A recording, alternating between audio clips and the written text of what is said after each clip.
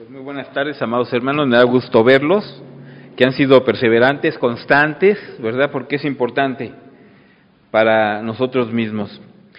Hoy nos va a tocar estudiar el libro de Ageo. Recordemos que ya habíamos dado la primera lección, hoy vamos a empezar la segunda lección del estudio del libro de Ageo, y el tema se llama Abandonar la reconstrucción del templo resultó en escasez y sequía. Abandonar la reconstrucción del templo resultó en escasez y sequía. Y los textos que vamos a leer va a ser desde el versículo número 1 hasta el versículo número 11, aunque ya estudiamos los versículos del 1 al 6. Ageo capítulo 1, versículos del 1 al 11.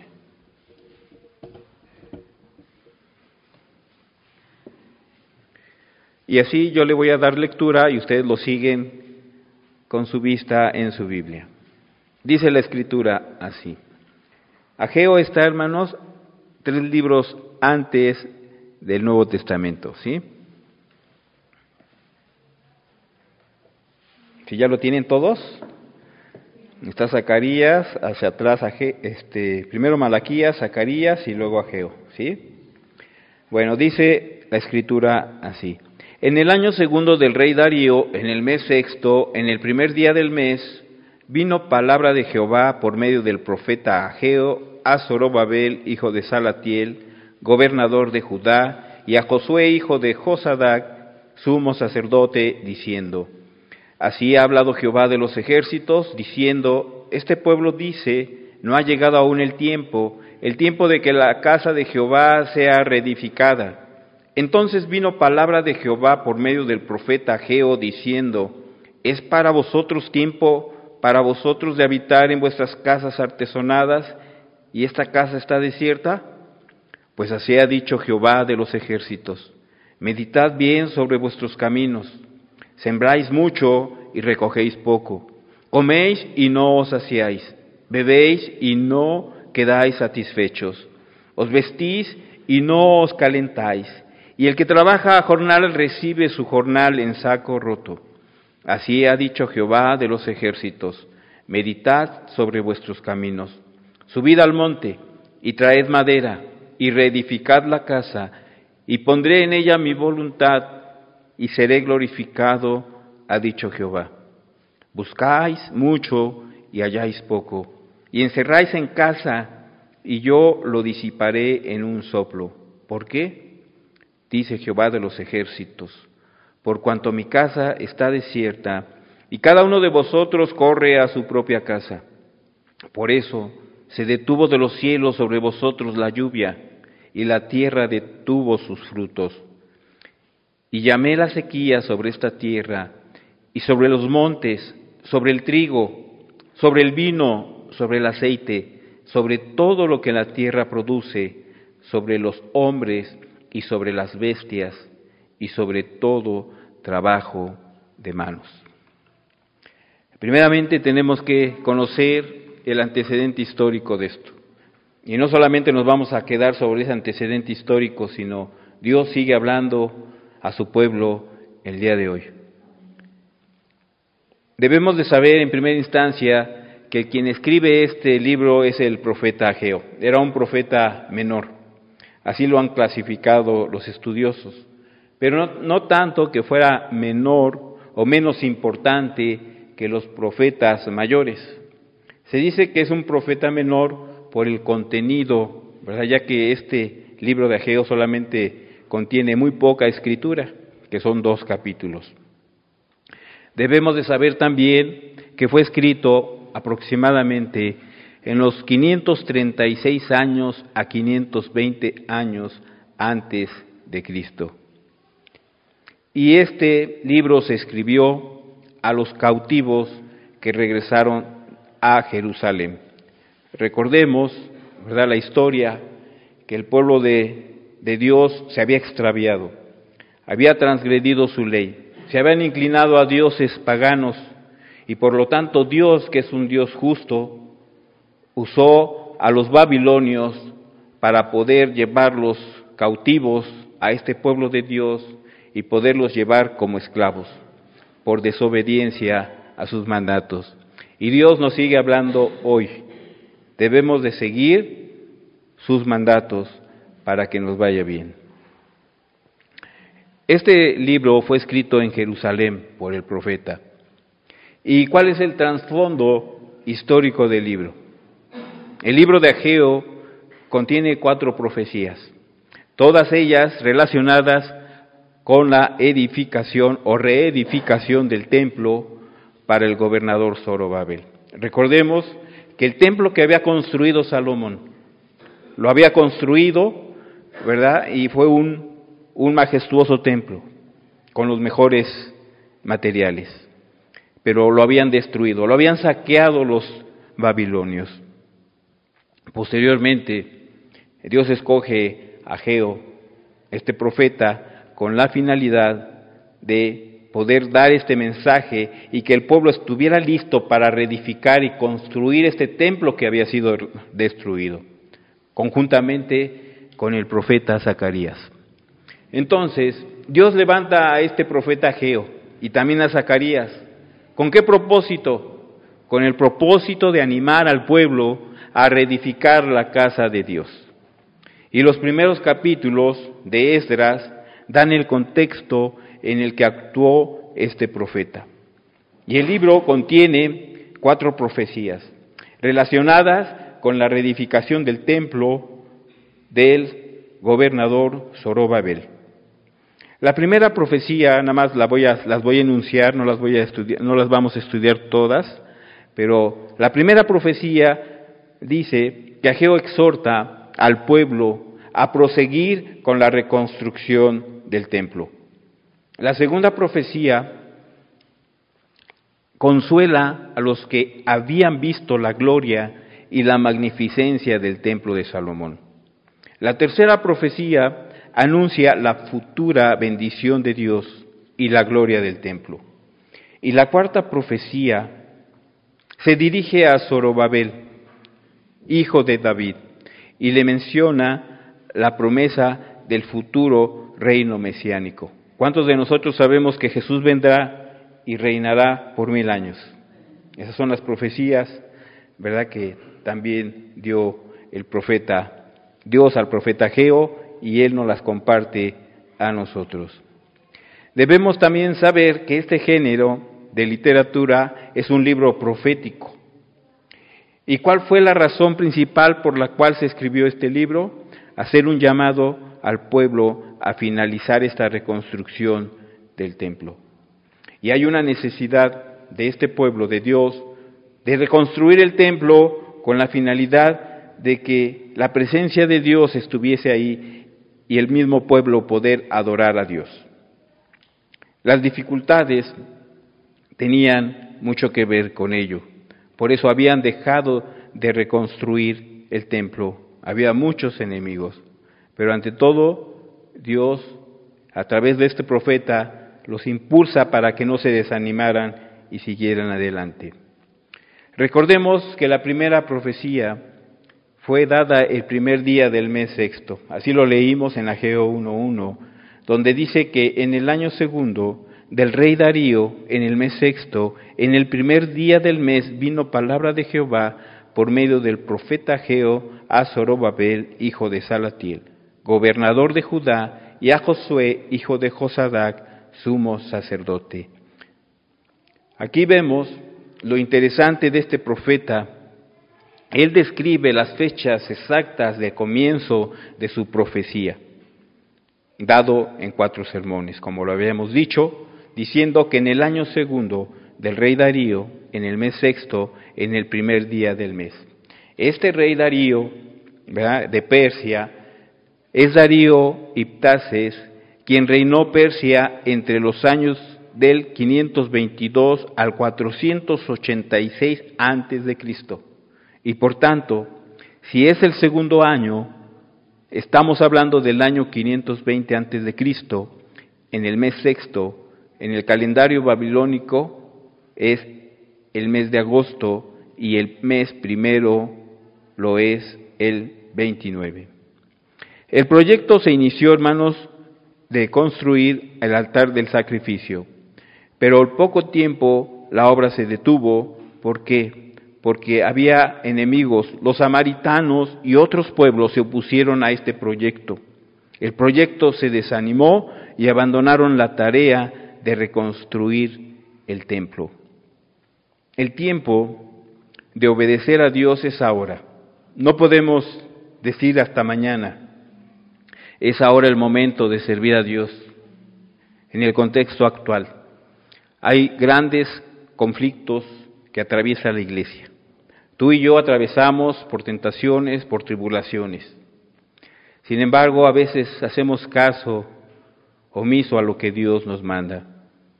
Nos dice, el Padre nuestro, sea hecha tu voluntad en la tierra como en los cielos. ¿Y cómo se hace la voluntad de Dios en los cielos? Se hace con prontitud, porque cuando Dios da la palabra tenemos que ser sensibles a su llamado, recordando que ya no vivimos para nosotros mismos, sino ahora vivimos. Si Dios nos dio vida, una nueva vida en Él, entonces nos consideramos muertos a nosotros mismos para hacer la voluntad de Dios y no la nuestra, con prontitud. Dios nos llama, hermanos, a ser celosos de su palabra, a ser celosos en obedecerle, porque esto va a traer fructificación y bendición a nuestras vidas. A no dejar también para mañana lo que debemos hacer hoy. Hay que mostrar a Dios que Él nos redimió, y no nos redimió en vano para andar conforme a nuestros deleites, sino conforme a lo que Él quiere que hagamos. El profeta Ageo nos dice que no debemos, o les dice al pueblo más bien, la reprensión, que habían ellos hecho todo lo contrario a lo que Dios les había dicho. Por ello, hay reprensión de parte de este profeta por haber descuidado la reconstrucción del templo. Tú y yo hoy sabemos que el templo somos nosotros mismos, es nuestro cuerpo. Pablo dice, ¿no sabéis que vuestro cuerpo es templo de Dios, el cual no sois vuestro, el cual nosotros debemos de cuidar? Porque dice que aquel que destruya este cuerpo, Dios también lo traerá a juicio. Entonces, Dios nos ha llamado con el propósito de obedecerle, de servirle en todo tiempo, en la iglesia, en el trabajo, en el hogar, con los vecinos, en donde quiera que estemos. Debemos nosotros de tomar en consideración esta advertencia, porque no solamente fue para aquellos tiempos, sino para el día de hoy. Y por eso vino, por descuidar esta casa del Señor, estos judíos sufrieron hambre, sufrieron sed, sufrieron pobreza, y ahora Dios les estaba mandando a dedicarse a trabajar en el templo, no dejando sus actividades. Como cada uno de nosotros tenemos responsabilidades. ¿Para qué? Para abastecer al hogar. Debemos nosotros hacer doble esfuerzo para poder obedecer lo que Dios nos dice. Hay un desafío para el pueblo y para hoy, para nosotros.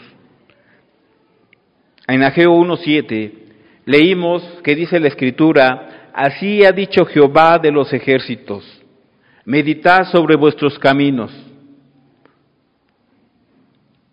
Meditad sobre vuestros caminos, dice. Si verdaderamente queremos, hermanos, cambiar nuestra vida, mejorar las situaciones críticas que estamos viviendo, tenemos que reconocer algo con mucha sinceridad. Si somos cristianos, si nos decimos ser hijos de Dios, entonces debemos de actuar como Jesús actuó. El camino de Dios, hermanos, es correcto, y ese nos va a llevar a esa vida abundante que Él nos promete. Pero nuestra vida muchas veces la equivocamos y nos vamos por un camino desviado. A veces nuestras actitudes, nuestros pecados, nuestras debilidades están afectando nuestra vida misma. aunque vengamos a la iglesia, no lo es todo. Debemos ser oidores, pero hacedores también de la palabra de Dios. Por ello decía el salmista en el Salmo 119, en el versículo 105, con toda seguridad, decía, lámpara es a mis pies tu palabra y lumbrera mi camino. Nosotros sabemos, hermanos, que este libro de los Salmos está escrito de una forma poética, y este género literario utiliza siempre la metáfora o algo figurado, pero expresa los sentimientos y nos ayudan a poder comprender lo que quiso decir el salmista. La lámpara da luz para iluminar el camino en medio de la oscuridad. Y los pies del hombre se encaminan y determinan el camino que quiere escoger él. Y la palabra es el mensaje escrito en los libros dictados por Dios o por sus siervos. Y la lumbrera es la luz para orientar el camino. Sin la luz no podemos ser orientados. Y el camino, tú lo sabes, Cristo es el camino, la verdad y la vida. Y fuera de Él no hay nada más que te pueda ayudar en esta vida para seguir adelante. Entonces, actualizando y aplicando esta palabra de Dios, podemos afirmar que se trata de un cristiano que en su viaje hace hacia su destino final. Pero este poeta utiliza la palabra de Dios para evitar tropiezos, para evitar peligros, para evitar desvíos en el camino, de manera que puede llegar felizmente al lugar previsto, el destino final, el cielo, la presencia de Dios. Ese es nuestro destino, esa es nuestra morada. Por lo tanto, tú y yo no debemos de quitar nuestra vista puestas en el autor y consumador de la fe, en Cristo Jesús. Aunque vengan vicisitudes, problemas, enfermedades, nuestra fe y nuestra confianza siempre debe de estar puesta en quien nos salvó, a Jesucristo. En Proverbios, en el capítulo 10, en el versículo 29, nos dice la Escritura, Proverbios 10, 29, que el camino de Jehová es fortaleza al perfecto, pero es destrucción a los que hacen maldad.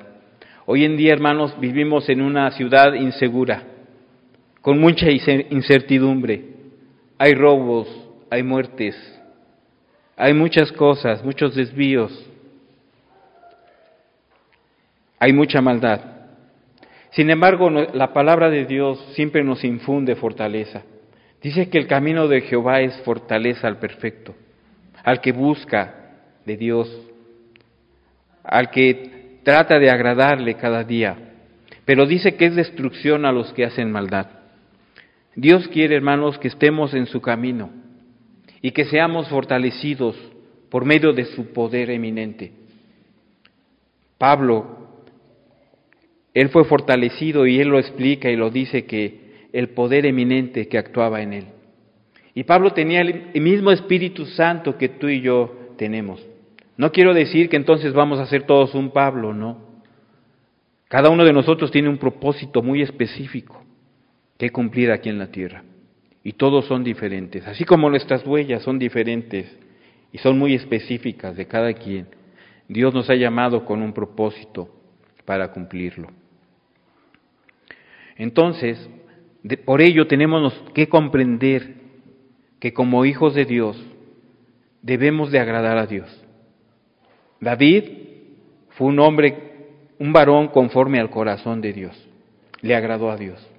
Aún y con todos sus defectos, con el homicidio que tuvo, con el adulterio que tuvo con Betsabé, se humilló y Dios tuvo misericordia de él y lo levantó.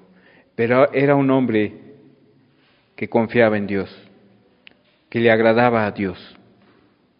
Por ello, él se arrepintió y dejó de hacer lo malo.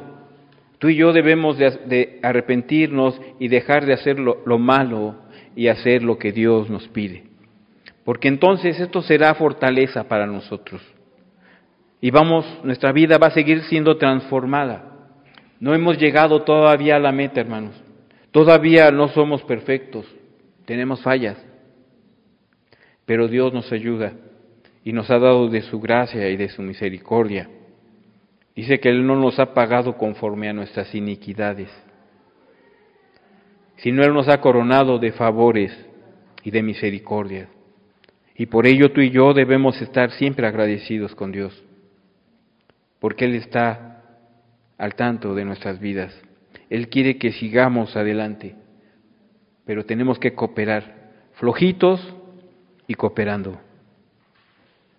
También debemos saber que todo el que anda por el camino de Dios, pero que quiere vivir como inconverso o como un impío, haciendo su voluntad y no la de Dios, se expone al amor de Dios manifestando en su disciplina y castigo.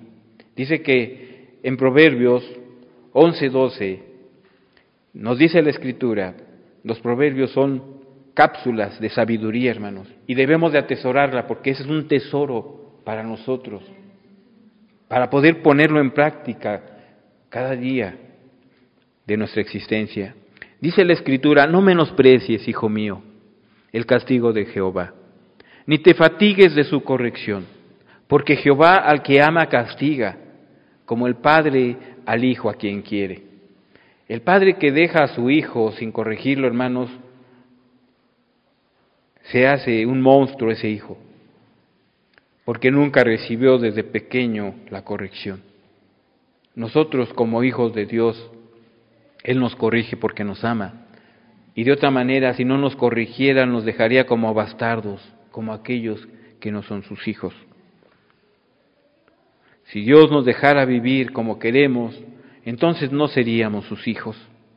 Y en Hebreos, en el capítulo 12, del versículo 7 al versículo 8, Hebreos capítulo 12, versículos del 7 al 8, nos dice la Escritura, si soportáis la disciplina, Dios os trata como a hijos, porque ¿qué hijo es aquel a quien el Padre no disciplina? Pero si se os deja sin disciplina, de la cual todos han sido participantes, entonces seríais bastardos y no hijos. Y por ello tenemos que aguantar la disciplina y tenemos que agradecerle a Dios porque Él nos corrige y a veces por desviarnos del camino somos avergonzados y somos afligidos porque Dios quiere regresarnos a ese camino para nuestro bien y para que no seamos destruidos. Porque hay mucha rebeldía, hermanos, en el corazón del hombre. Hay mucha rebeldía por nuestro terco corazón egoísta, que siempre quiere hacer lo que a él le place. Y hay una lucha constante para el cristiano entre la carne, satisfacer la carne y satisfacer los deseos de Dios, que es a través del Espíritu Santo. Entonces, tenemos que disciplinarnos, tenemos que ser sensibles a lo que Dios nos dice para que no seamos castigados. Y en Oseas 14, en el versículo 9, nos dice la Escritura, Oseas capítulo 14, versículo 9, ¿quién es sabio para que entienda esto y prudente para que lo sepa? Porque los caminos de Jehová son rectos, y los justos andarán por ellos, mas los rebeldes caerán en ellos. Una persona que es rebelde, hermanos, le depara una destrucción tremenda. Yo mucho tiempo fui rebelde ante mis padres, pero me fue en feria, y hoy no quiero yo pasar eso.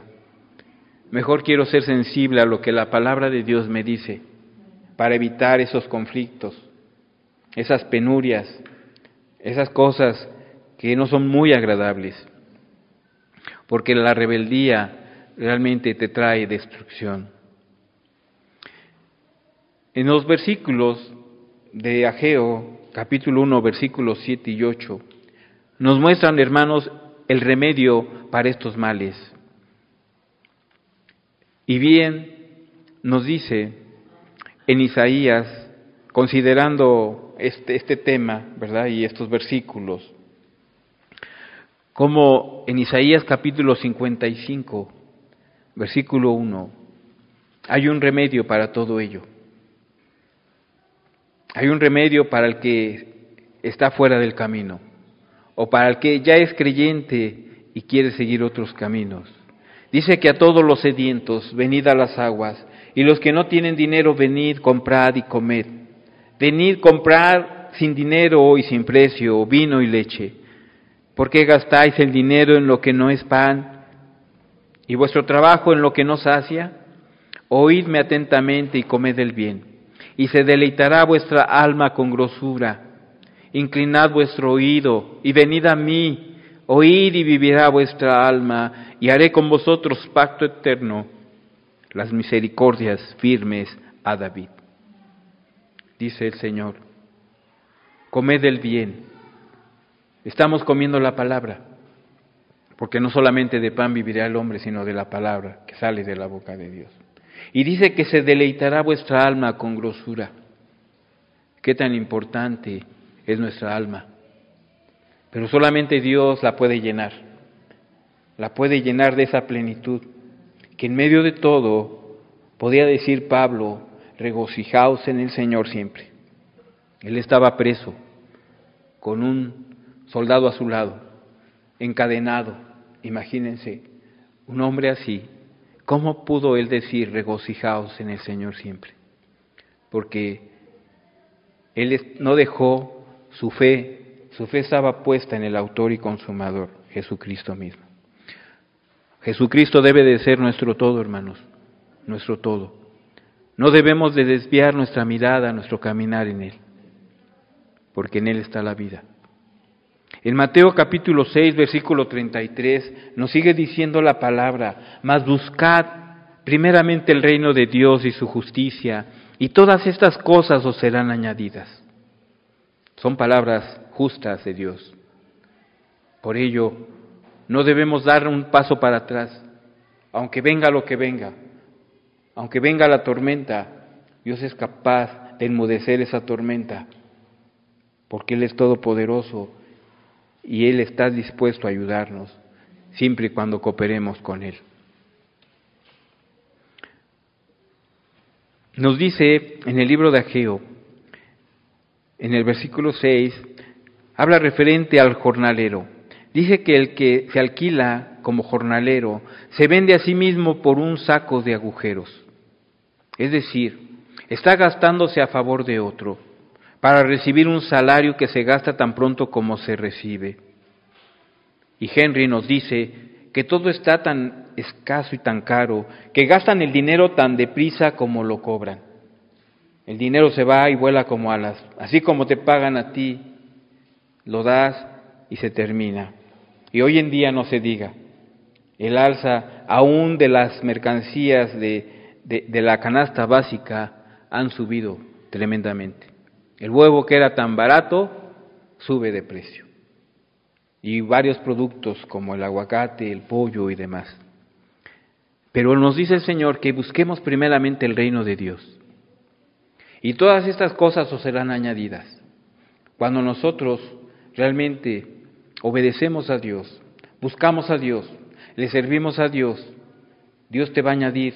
Lo poquito que tú ganas, te lo va a añadir para que te rinda. Eso es lo que Dios puede hacer en nuestras vidas. Un economista moderno se burlaría de la sugerencia de Ageo, de la orden que Dios le dio a Ageo, de arreglar la reedificación del templo. Y Darío, el rey Darío, autorizó una ayuda financiera. Ustedes saben que todo gobierno tiene dinero, recaudado de los impuestos del pueblo, y eso le va a servir para poder financiar el tesoro real, para el proyecto de la reedificación que tenía que hacer para el Templo de Jerusalén.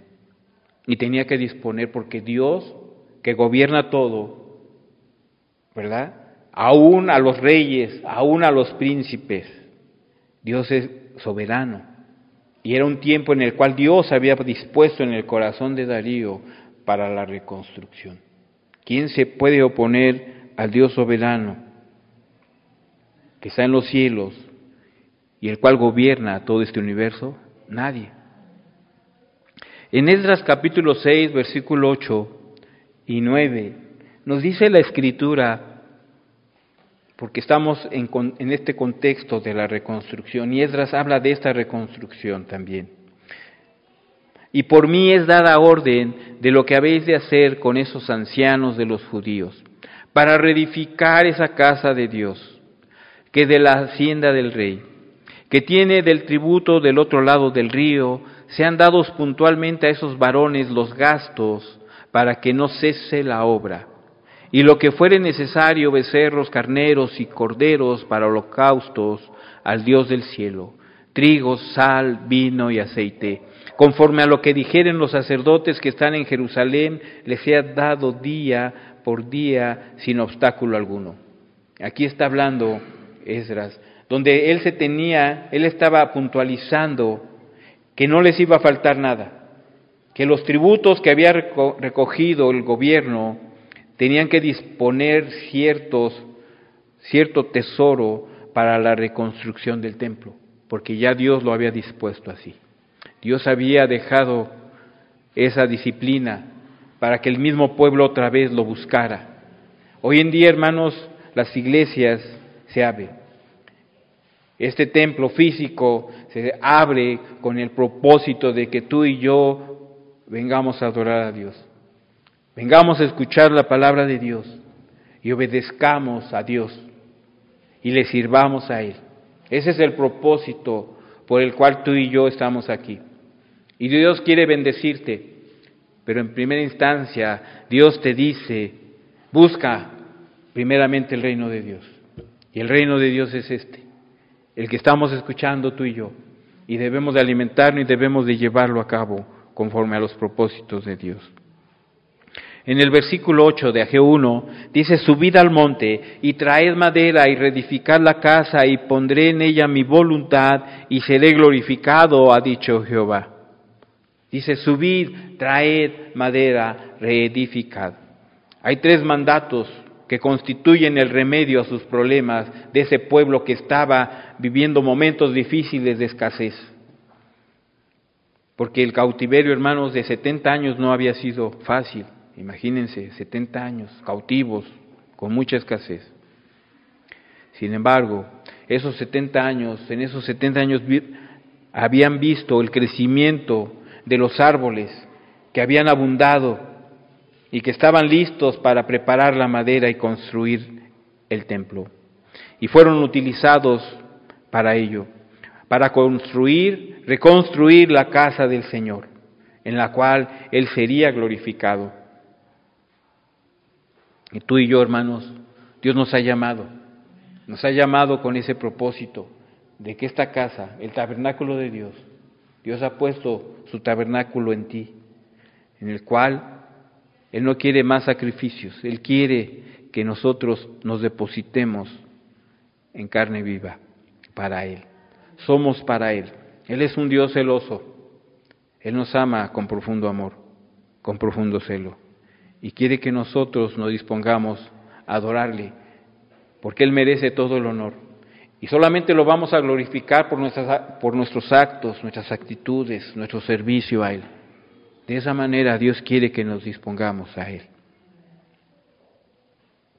En Ageo capítulo 2, versículo 3, nos dice, ¿quién ha quedado entre vosotros que haya visto esta casa en su gloria primera y cómo la veis ahora? ¿No es ella como nada delante de vuestros ojos? Imagínense, hermanos y amigos, en el primer templo que mandó edificar Salomón, se emplearon 600 talentos de oro. El oro es carísimo hasta el día de hoy. Y en aquel entonces, en la época de oro, dice que se emplearon 600 talentos de oro para reconstruir cuando estaba Salomón. Y podemos ver que había cámaras superiores también hechas de oro. El peso de los clavos era de 50 siclos de oro. Y evidentemente, la pobre comunidad de esos judíos exiliados que habían vuelto no estaría preparada para duplicar tan extravagante estructura. Venían pobres, no tenían dinero. Sin embargo, hermanos, Ageo se dirige al gobernador Zorobabel, porque ya había recibido palabra de Dios. Y ya Zorobabel estaba preparado porque Dios ya había puesto en su corazón y en sus pensamientos que ayudara para la reconstrucción del templo, por órdenes del rey Darío. Entonces empezaron a trabajar. En 1 Corintios, capítulo 29, en el versículo del 1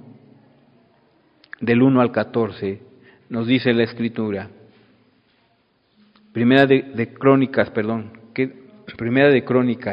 capítulo 29, versículos del 1 al 14. Dice: después dijo el rey David a toda la asamblea: solamente a Salomón mi hijo ha elegido Dios. Él es joven y tierno de edad. O sea, está hablando David de que Dios le había elegido a Salomón, ¿para qué? Para cuando hiciera el primer templo, ¿sí? No el que estamos ahorita hablando de la reedificación, ese ya fue la segunda parte, por haber sido destruido este primer templo.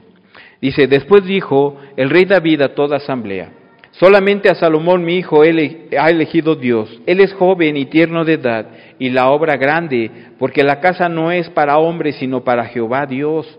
Yo en todas mis fuerzas he preparado para la casa de mi Dios oro para las cosas de oro, plata para las cosas de plata, bronce para las de bronce, hierro para las de hierro, y madera para las de madera, y piedras de ónice, piedras preciosas, piedras negras, piedras de diversos colores, y toda clase de piedras preciosas, y piedras de mármol en abundancia. Además de esto, por cuanto tengo mi afecto en la casa de mi Dios, yo guardo en mi tesoro particular oro y plata, que además de todas las cosas he preparado para la casa del santuario. He dado para la casa de mi Dios 3,000 talentos de oro de Ofir, y 7,000 talentos de plata refinada, para cubrir las paredes de las casas, oro pues para las cosas de oro, y plata para las cosas de plata, y para toda la obra de las manos de los artífices. ¿Y quién quiere hacer hoy ofrenda voluntaria a Jehová? Entonces los jefes de familia y los príncipes de la tribu de Israel, jefes de millares y de centenas, con los administradores de la hacienda del rey, ofrecieron ellos también voluntariamente, y dieron para el servicio de la casa de Dios 5,000 talentos y 10,000 dracmas de oro, 10,000 talentos de plata, 18,000 talentos de bronce y 5,000 talentos de hierro. Y todo el que tenía piedras preciosas las dio para el tesoro de la casa de Jehová, en mano de Jehiel Gersonita. Y se alegró el pueblo por haber contribuido voluntariamente, porque de todo corazón ofrecieron a Jehová voluntariamente. Asimismo se alegró mucho el rey David, y bendijo a Jehová delante de toda la congregación. Y dijo David: bendito seas tú, oh Jehová, Dios de Israel, nuestro Padre, desde el siglo y hasta el siglo. Tuya es, oh Jehová, la magnificencia y el poder, la gloria, la victoria y el honor, porque todas las cosas que están en los cielos y en la tierra son tuyas. Tuyo, oh Jehová, es el reino, y tú eres excelso sobre todos. Las riquezas y la gloria proceden de ti, y tú dominas sobre todo. En tu mano está la fuerza y el poder, y en tu mano el hacer grande y el dar poder a todos. Ahora pues, Dios nuestro, nosotros alabamos y loamos tu glorioso nombre, porque ¿quién soy yo y quién es mi pueblo para que pudiésemos ofrecer voluntariamente cosas semejantes? Pues todo es tuyo, y de lo recibido de tu mano te damos. Todo es de Él, hermano. Todo el dinero que tú tengas es de Él. Todos los bienes inmuebles que tú tengas es de Él. Todo es de Él. Todo lo hemos recibido de Él. No podemos nosotros jactarnos de que es nuestro. Todo, ya sea poco o mucho, todo le pertenece a Dios. Entonces, hermanos, con esto, Dios los llama a trabajar a ellos. Y hoy nos llama a nosotros que nos dispongamos para la obra de Dios, que lo honremos a Dios, a este Dios majestuoso. Algunas veces en la casa de Dios se necesita trabajar. Hay trabajo que es apoyado por la oración. Hay hermanas que oran aquí también. Cada día están orando por ti, por la obra de Dios. Hay trabajo. Necesitamos manos, pies de hombres y mujeres trabajando para la obra de nuestro Dios. La obra de reedificar el templo era una obra que debía ser abrazada por individuos sin pensar, ¿alguien más lo hará? Una vez a David Livingstone contribuyó para una sociedad misionera en Escocia y debido a que él quería llevar a Jesús a África, ellos le dijeron, jovencito, cuando Dios vea adecuado el evangelizar en África, Él lo hará sin tu ayuda. Esto para nada es el mismo caso. Dios, hermanos, lo hará. Y Él quiere y a menudo esperará nuestra participación, porque no habrá quien más, sino tú, con tus manos, con tus pies, con tu vida. Dice Dios, pondré en ella mi voluntad y seré glorificado. Voluntariamente estos hombres traían a la casa de Dios, voluntariamente. No era necesario ponerles una pistola, voluntariamente, porque de Él está la fuerza y el poder. Dice, yo pondré mi voluntad en ellos. ¿La obra de quién es, hermanos? De Dios. La obra no es de hombre alguno, la obra es de Dios. ¿Y la gloria es para quién? Para Dios. Era el tiempo, hermanos, para que el pueblo de Dios comenzara a preocuparse en agradarle en lugar de agradecerse a ellos mismos, en sus bonitas casas y vidas prósperas. Ellos tomaban placer y eran glorificados. Ahora era el turno de Jehová. Dios también les está diciendo que lo hagan con el corazón correcto, un corazón que quiere agradar y glorificar a Dios. Vayamos a Ageo capítulo 1, versículo 9. Dice, buscáis mucho y halláis poco, y encerráis en casa y yo lo disiparé en un soplo. ¿Por qué? Dice Jehová de los ejércitos, por cuanto mi casa está desierta y cada uno de vosotros corre a su propia casa. Nos dice aquí estas palabras, buscáis mucho y halláis poco. Cuando Dios, hermanos, fue olvidado o fue descuidado por este pueblo de Israel, nada obraba bien, todo le salía mal. Todo su trabajo era frustrado. Ellos eran capaces de cumplir ciertas cosas, pero no les trajo la satisfacción que debió traerles. ¿Por qué? Porque estaban poniendo en un segundo término, en un segundo lugar, las cosas de Dios que son más importantes. Y cada uno, dice, de vosotros corre a su propia casa, así nos dice el escritor. Y cada uno de vosotros corre a su propia casa. Eso quiere decir que los judíos estaban más interesados, hermanos, en procurar sus propios intereses. El profeta los compara a alguien que se apresura a cuidar su propia casa solamente, mientras que descuida la casa de Dios, que era mi casa. Así lo dice el Señor, mi casa. En Ageo 1:10 nos sigue diciendo la Escritura, por eso se detuvo de los cielos sobre vosotros la lluvia y la tierra detuvo sus frutos. Tenemos que comprender esto con este contexto el día de hoy, hermanos. ¿Por qué estoy pasando lo que estoy pasando? Muchas veces nos hacemos esa pregunta, ¿pero por qué yo? Porque hay consecuencias de nuestras malas decisiones, de nuestros planes. Por eso, dice, por eso se detuvo de los cielos sobre vosotros la lluvia y la tierra detuvo sus frutos. Todo lo queremos siempre para nosotros. Nuestra mejor casa, nuestro mejor carro, nuestra mejor comida. No es malo y Dios no está en contra de ello, pero ellos hacían una prioridad primero esas cosas que a Dios. Dios te puede hacer fructífero, te puede prosperar como Él quiere, pero siempre y cuando tú no tengas antes que a Dios otra cosa. Entonces, vino una catástrofe económica que vino como resultado del rocío del verano que fue suspendido por el Señor. ¿Quién es el que da la lluvia?